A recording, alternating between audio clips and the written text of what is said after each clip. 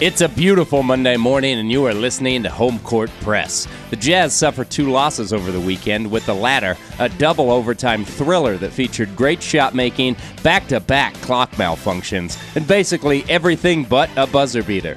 McCade and I also preview this afternoon's matchup with the Dallas Mavericks, as they've chosen to rest stars Luka Doncic and Kristaps Porzingis.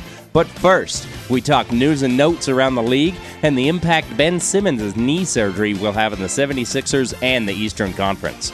All that and more coming up next on Home Court Press. The Utah Jazz, the Denver Nuggets, and away we go. Oni kicks it out. Niang, good by Gobert. Here's a wide open Royce O'Neal. How solid has O'Neal been? Good throw on the wing. Open Clarkson fires and hits. Big shot, big three. Jordan Clarkson. Mitchell with the three. Mitchell gets the three. Donovan Mitchell works by the defense, takes it down, got the layup and puts it through. Ingles big time offensive rebound. Conley three. Good. Counted and a foul. Donovan Mitchell continues to make big baskets for the Jazz. Here they go. Quick three. Mitchell. Good. Oh, he's ruthless. Mitchell trying to get the lead. Got it. Got it. 3.4. Oh, look at live. Downtown Salt Lake City. Welcome into a disappointing weekend edition of Home Court Press. This is your host, Brian Priest, joined once again, as always, by Mr. Flint and Steel, McCade Pearson. How's it going? Going good. We're getting ready to prepare for the playoffs. Playoffs are coming up. 2 more games for the Jazz in the bubble, and then next Monday or Tuesday when the playoffs are supposed to start? So they're starting them on Monday, but I have a hard time imagining the NBA is really going to let this weekend go to waste. So I would not be surprised if you saw a few series start on Sunday, and maybe even the Bucks series starting on Saturday to go as a doubleheader with the Western Conference playing game. But they're saying Monday for sure. I'd assume the Jazz start on Monday because the Nuggets and the Clippers both play on Friday. So whatever really happens with the Jazz, they won't be ready till Monday. Okay. Well, let's do some news and notes around the league real quick before we recap these 2 games over the weekend, and then we'll finish by talking about the Mavericks game tomorrow, which, side note, I'm terrified by the Mavericks. So we'll discuss that when we get there. But news and notes around the league. Sixers forward. Is he considered a forward at this point, Ben Simmons? I don't even know. He will be undergoing surgery on his left knee to, quote, remove loose bodies. He dislocated that kneecap in the Sixers game midweek. I can't even remember who they were playing in that one. But you hate to see that for Ben Simmons. That's a tough injury, and it's really difficult for that Sixers team that was struggling with Simmons. Yeah, they've got to figure some stuff out. They're not giving a timetable right now, but it's obviously going to be a few weeks, if not a few months. I wouldn't expect him back in the bubble. Maybe if they get out of the first round and things go great, we might see him, but I wouldn't expect him back. No, it's not looking promising, and the Sixers are a franchise that has shown a willingness to give injuries a lot of time. Ben Simmons missed his entire rookie year after a foot injury he suffered that summer, so wouldn't surprise me at all if he doesn't play again this season. And like we said, that's just a tough loss for the Sixers. Now, another injury that we're talking about, Lakers guard Rajon Rondo is expected to return sometime during the first round. And besides giving the Lakers a little bit more depth on the guard line, I'm not sure that that's a good thing for them because Rondo is not a good basketball player anymore. Yeah, they'll have to figure out the rotation a little bit in that first round playoff series with Rondo coming back, but we'll see when he comes back. The thing is, if the Lakers sweep in the first round, then they can't use that second week to have Rondo play a few minutes. So we'll see what happens there. Hopefully it doesn't affect the Jazz. It looks like we're going to be on the other side of the bracket. It appears that way right now. We'll see how it all shakes out over the next 2 games. And then the last thing, the NBA's got some pretty strict tampering rules. I was listening to a podcast the other day. Bill Simmons had Steve Kerr on, and Simmons asked Kerr a couple things about Giannis, and Kerr said, I'm just not going to answer that. I'm not getting fined. Well, another Golden State Warrior, Draymond Green, put his foot in his mouth talking about Suns guard Devin Booker. So Draymond said, I think it was on NBA on TNT, he said, it's great to see Book playing well and Phoenix playing well, but get my man out of Phoenix. It's not good for him. It's not good for his career. I need my man to go somewhere where he can play great basketball all the time and win because that's the type of player he is. Draymond, that's tampering. You can't say those things. $50,000. The NBA will be collecting that. So, which is the max they can fine a player without it going into the system. So that's the max they can realistically fine him. So that was not a slap on the wrist. That was real money coming out of his pocket. Yeah, that's legitimate. And I don't know. I don't really care about it one way or the other, but you've got to realize that as Draymond Green, you can't talk to the press about guys on other teams. It does not work that way. Sorry, man. You could call him from the parking lot after you lose Game 7 of the finals. That's okay. The only thing is, who are the Warriors going to trade for Devin Booker? It'd have to be Draymond Green's contract, right? Yeah, I think it would have to be Draymond Green's contract. So that's probably not going to happen. But that's it for us around the league news and notes. Spurs game on Friday. We all remember Quinn Snyder decided to sit 4 of his 5 starters, and then if you count Bojan Bogdanovic, they also missed Nigel Williams-Goss, so 6 players on the roster were not available for that game. Donovan Mitchell, Mike Conley, Royce O'Neal, and Rudy Gobert were the 4 starters that have been active throughout the bubble. This was a bench game, and we know they lost 119-111, but really what they were hoping for is you wanted to get some guys like Niang and Jordan Clarkson who have struggled so far, some good minutes and quality shots, and see the ball go in the hoop. And then also, I got the feeling Quinn Snyder really wanted to find a couple of young players on the team that he can trust. And we've talked about stealing minutes a lot, 7 to 10 minutes a game. And I think in Jarrell Brantley and Mia Oni, those are 2 guys Quinn Snyder's developing some trust. Brantley is an NBA defender right now. He's somebody that I compared to P.J. Tucker yesterday. I think his career outlook is very similar to a P.J. Tucker, except maybe with a little bit more athleticism. And then similar with Mia Oni, his length, athleticism on the defensive end. And what I love the most is yesterday in the Nuggets game, he got minutes over Rajon Tucker because he's hard-nosed, he's a good defender, but he also shows a willingness to shoot that Tucker hasn't shown. Man, you're going to get us in trouble with that comment. I know it. We got to get Andy Larson on here. No, but I will want to mention that Tony Bradley and Jakob Poeltl both had double-doubles and high-team points and both played really, really well. I was very pleased in both of their efforts in games on Friday, despite the Jazz loss. So go ahead and laugh and make fun all you want. I enjoyed it. You were excited. That Tony Bradley, Jakob Poeltl matchup, McCade was talking about it all day. They were both awesome. They were both, I think Jakob Poeltl had like 19 and 12, and Tony Bradley had like 16 and 13 or something like that. Like, it was great. But we'll talk about Tony Bradley and his restricted free agency and all that fun stuff in the offseason. Definitely get into that. I do love me some Tony Bradley in the right circumstances. Double overtime not being one of them. No, you didn't like to see him on the floor in double overtime yesterday against the Nuggets, but he was fine. But he's just not Rudy Gobert. Exactly. It's a pretty big fall off from the best defensive center in basketball to Tony Bradley. How's that for a fire take? I like it. No, but the Jazz did fall in double overtime to the Nuggets yesterday. Really up and down game. A lot of good, a lot of bad, and a lot of good. Just it was a game. It was entertaining. And I love watching basketball, so I'll look at it with the glass half full right there. You know what, McCade, even with the loss, 134-132, the last 12 minutes of that basketball game were, if you're an NBA fan, you loved that game. Even being a Jazz fan and seeing them lose, that was fun to watch. It sucks when you've got a Jazz team. In the first half, they played great. They hit a ton of shots. They were making threes. I believe they made 8 more threes than the Nuggets in the first half. And then in the second half, those shots just stopped falling. They were still getting the same looks. Stopped falling, and the Nuggets just slowly chipped away. Man, at about 20 seconds left, Jazz down 6. We thought it was over, didn't we? Yeah, I tweeted some stuff, and then people commented those tweets later in the game. So, no, but it was very frustrating to see the Jazz offense struggle so much in the fourth quarter. After it worked so well the first 3 quarters, they just kind of panicked when shots didn't fall in the third quarter. Mm-hmm. Things got a little ugly, and the fourth quarter was just rough. Nobody looked particularly good. Rudy, I think, shot like 0 for 3, 0 for 4. Donovan was all over the place for at least the last 7-8 minutes before the last 15 seconds. The ball just stopped moving. It turned into my turn, your turn, my turn, your turn, my turn, my turn, my turn, my turn. One thing about Rudy Gobert, you mentioned he was either 0 for 3 or 0 for 4 in that fourth quarter. And it's really the only thing about Rudy's game that frustrates me is there are times he's got to go stronger. He's just got to dunk the ball. You get an offensive rebound, you got to go up and go through a guy and try and dunk it. If you draw a foul, fantastic. And that's where I got frustrated with Rudy in the fourth quarter. Otherwise, that's the only criticism I'm going to give Rudy Gobert from that game. He was spectacular, ended up fouling out in the first overtime, and really that's where things turned for the Jazz, and you kind of knew that it wasn't going to happen. They weren't going to be able to get the W.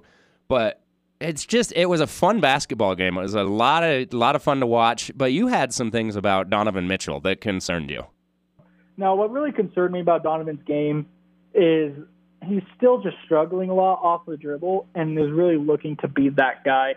He's amazing catch and shoot. How many threes did we see yesterday down the last 12, 13 minutes of the game where he hit a crazy catch and shoot three? I think he had 3 of them where it was just like, oh my gosh, like we're still in this because he knocked that down. He's got that Klay Thompson, Ray Allen, Reggie Miller ability to catch the ball, jump, figure out how to balance his weight, and put the ball in the hole for 3 points. And that was fantastic. Off the dribble, it just isn't as great. He was 0 for 7 on threes and 7 for 17 on twos, so that's 7 for 24 total. Off the dribble, it's just really hard to keep your balance, keep in position, and knock down shots off the dribble. It helps if you're getting to the rim. Layups are easy, but Donovan wasn't doing that either. So a lot of his off the dribble stuff was floaters and jumpers, which is not great. He was 4 for 5 from the mid-range, which is good to see, specifically long mid-range. But as I said, the 0 for 7 three-pointers and all that fun stuff is just not great. When you mentioned getting to the rim, and that's not just a Donovan Mitchell problem. It's the entire Jazz guard line. Mike Conley, Jordan Clarkson, none of those guys were getting to the rim. Everything was a three-point shot or a contested mid-range jumper, and it's really hard to have a consistent offense at all when you're not able to create and get to the rim. Yeah, Conley didn't get to the rim once out of his 19, 20 shots. Clarkson had, 14, 15 shots. He got there once and missed it. I believe it was that play where it looked like he got fouled. He was kind of out of control, got hit really hard. Just a weird play. He did get fouled. Donovan, what? I'm saying it. He did get fouled there. That should have been called. I would have called a foul for sure. It was just a weird play, though. The ball was just kind of flying everywhere, bouncing 15 feet in the air. So I was saying it was kind of a fluky play. It's not like Clarkson just had a nice drive to the rim. And then Donovan was 2 for 4 there. One of those 2 was his layup to tie the game with 0.9 left, which was a super weird play. It's almost like the Nuggets allowed that to happen. They were so worried about the 3. The Jazz guards have to get to the rim better. 5 attempts at the rim out of 66 shots is not great. It's not winning basketball. It's not going to help you out. I get we can blame Gobert for clogging up the middle, but that's because Gobert shoots 70% from inside. I'm not going to blame Gobert's greatness for the Jazz guard struggles. And so whether it's Quinn Snyder or just the guard saying, we're going to do this, they've got to get to the rim more than 5 shots a game between the 3 of them. The Jazz are number 1 in the league in drives per game at 57.5, which is 4 more than any other team in the league. But in spite of being number 1 in drives, they're 28th in paint touches. So these drives aren't creating anything. Yeah, a lot of floaters, a lot of kick out to the three-point line before they get to the paint. But there's just not a lot of paint action. And whether you're going to shoot at the rim, get into the paint, all that fun stuff, you obviously want to get layups. Let's be clear about that. However, even getting to the paint, having a Steve Nash dribble where you just keep the dribble alive and kicking it out to three-point shooters, it just all flows. It's what really gets the Thunder moving is when you're using the entire court instead of just outside the paint. Yeah.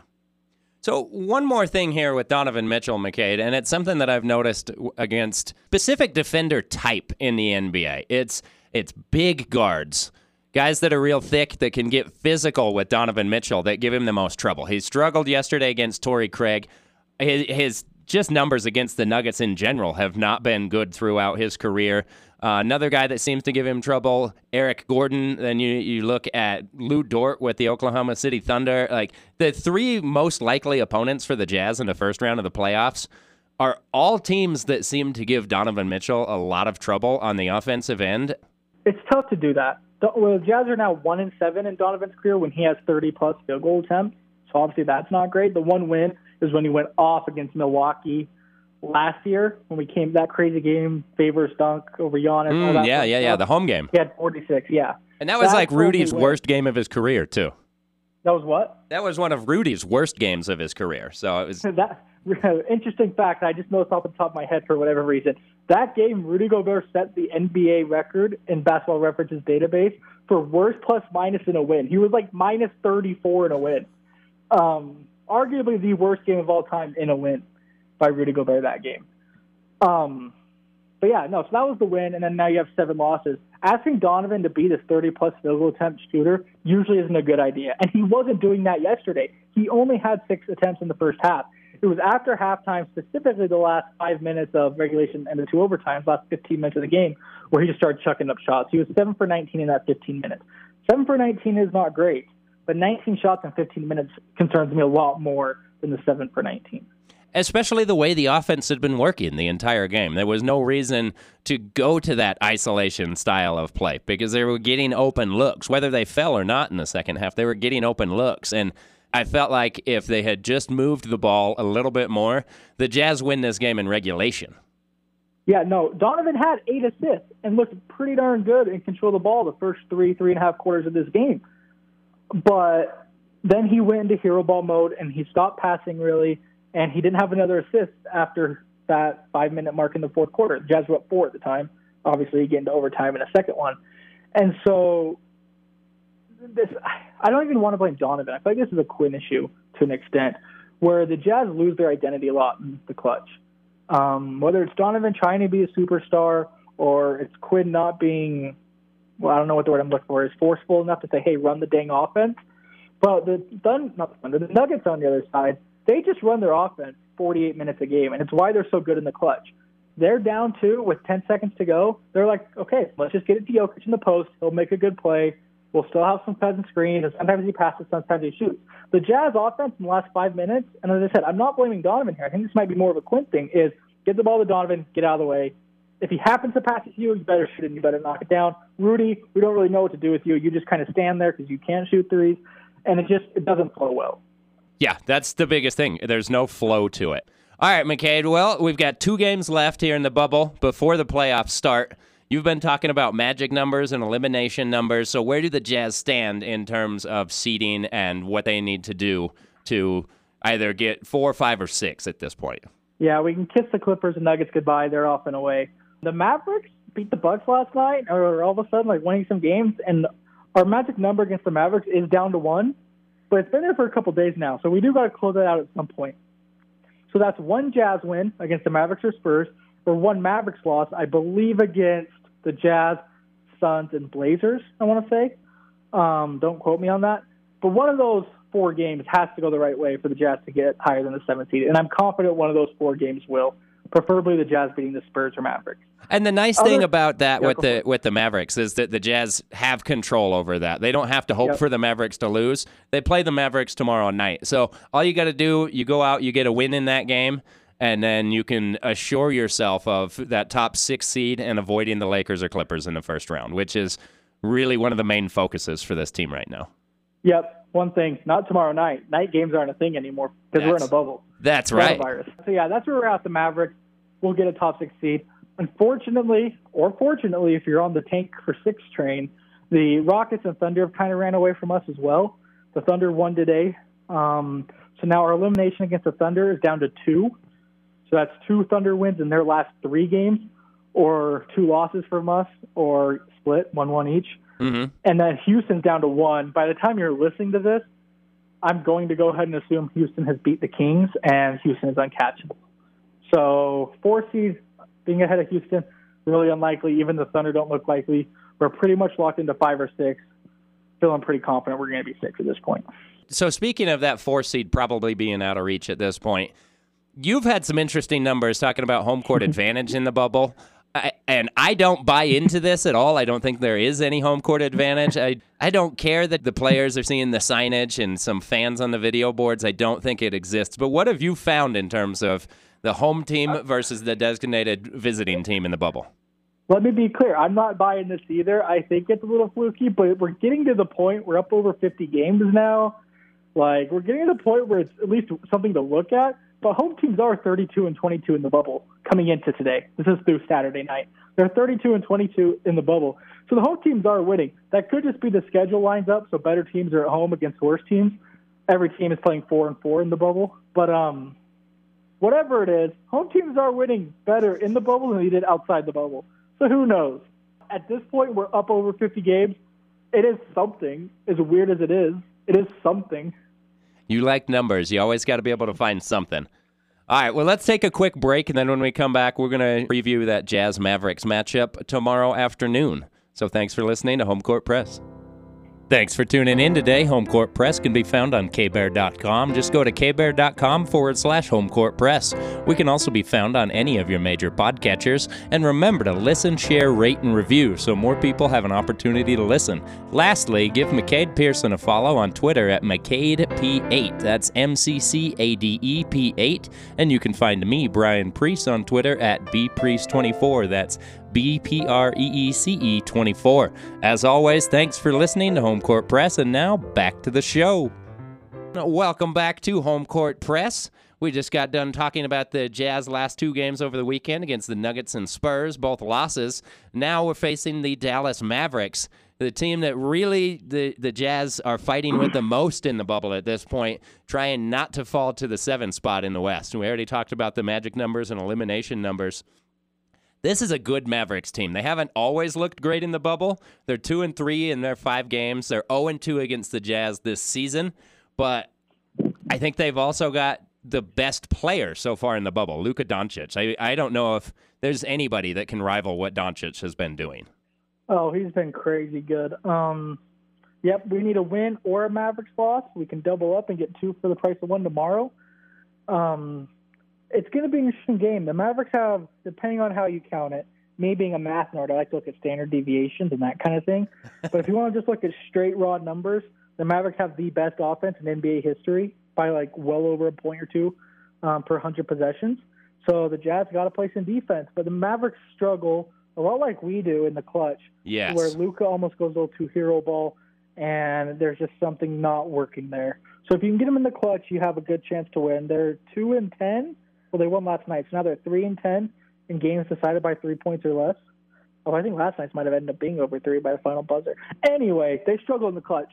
So if you can get them there, you have a good chance to hopefully just play smarter than them. Preferably, we just blow them out, and that's going to take stopping Porzingis after stopping Luka. You double-team Luka, you make sure Luka doesn't beat you, and then you dare Porzingis to beat you. So if you're coaching the Jazz, you're taking away, or you're doing what you can to try and take away Luka Doncic, and you're forcing Kristaps Porzingis to carry the team, right?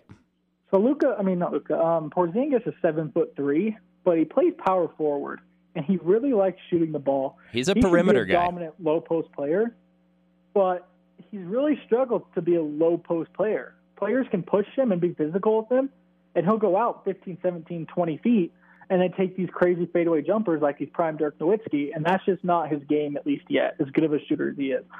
So making Porzingis beat you in the high post, from the three-point line, all that is got to be the strategy. The question is, how do you defend a center and 7'3" Porzingis when the Jazz don't have a power forward? That's what they're going to have to figure out.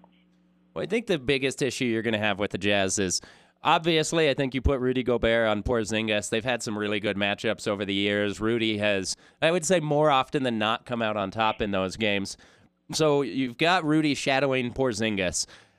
The problem with that is Luka's so good at getting to the rim, and if you're taking Rudy away from the basket, Luka could score 50. Yeah, and we've seen that a couple times this year, players score 50 against the Jazz. So the Jazz perimeter defenders are really going to have a tough task here. I think you probably have Royce O'Neal as the primary defender on Luka to start the game, but they're going to be throwing a lot of bodies. Donovan Mitchell is going to get some time on him. I'm sure Mike Conley will. I'm sure Jarrell Brantley and Mia Oni might get some time defending Luka Doncic.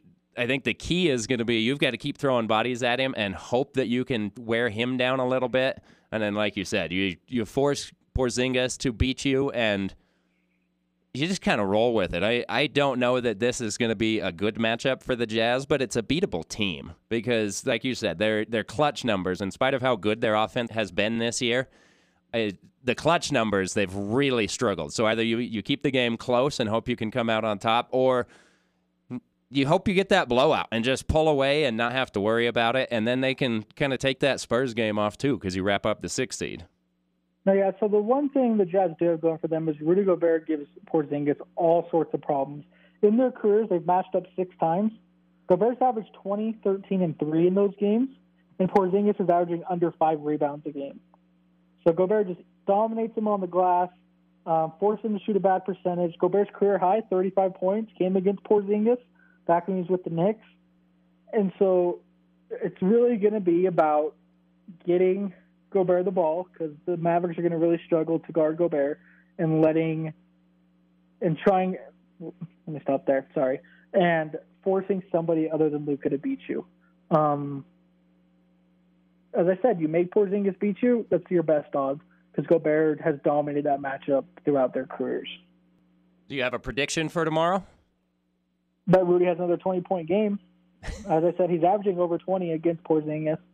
I bet he gets over 20 again.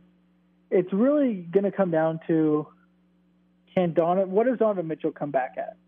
Because we saw lots of flashes of both good and bad in this previous game. And can he calm down and get back to the 8-assist person we saw the first 3.5 quarters?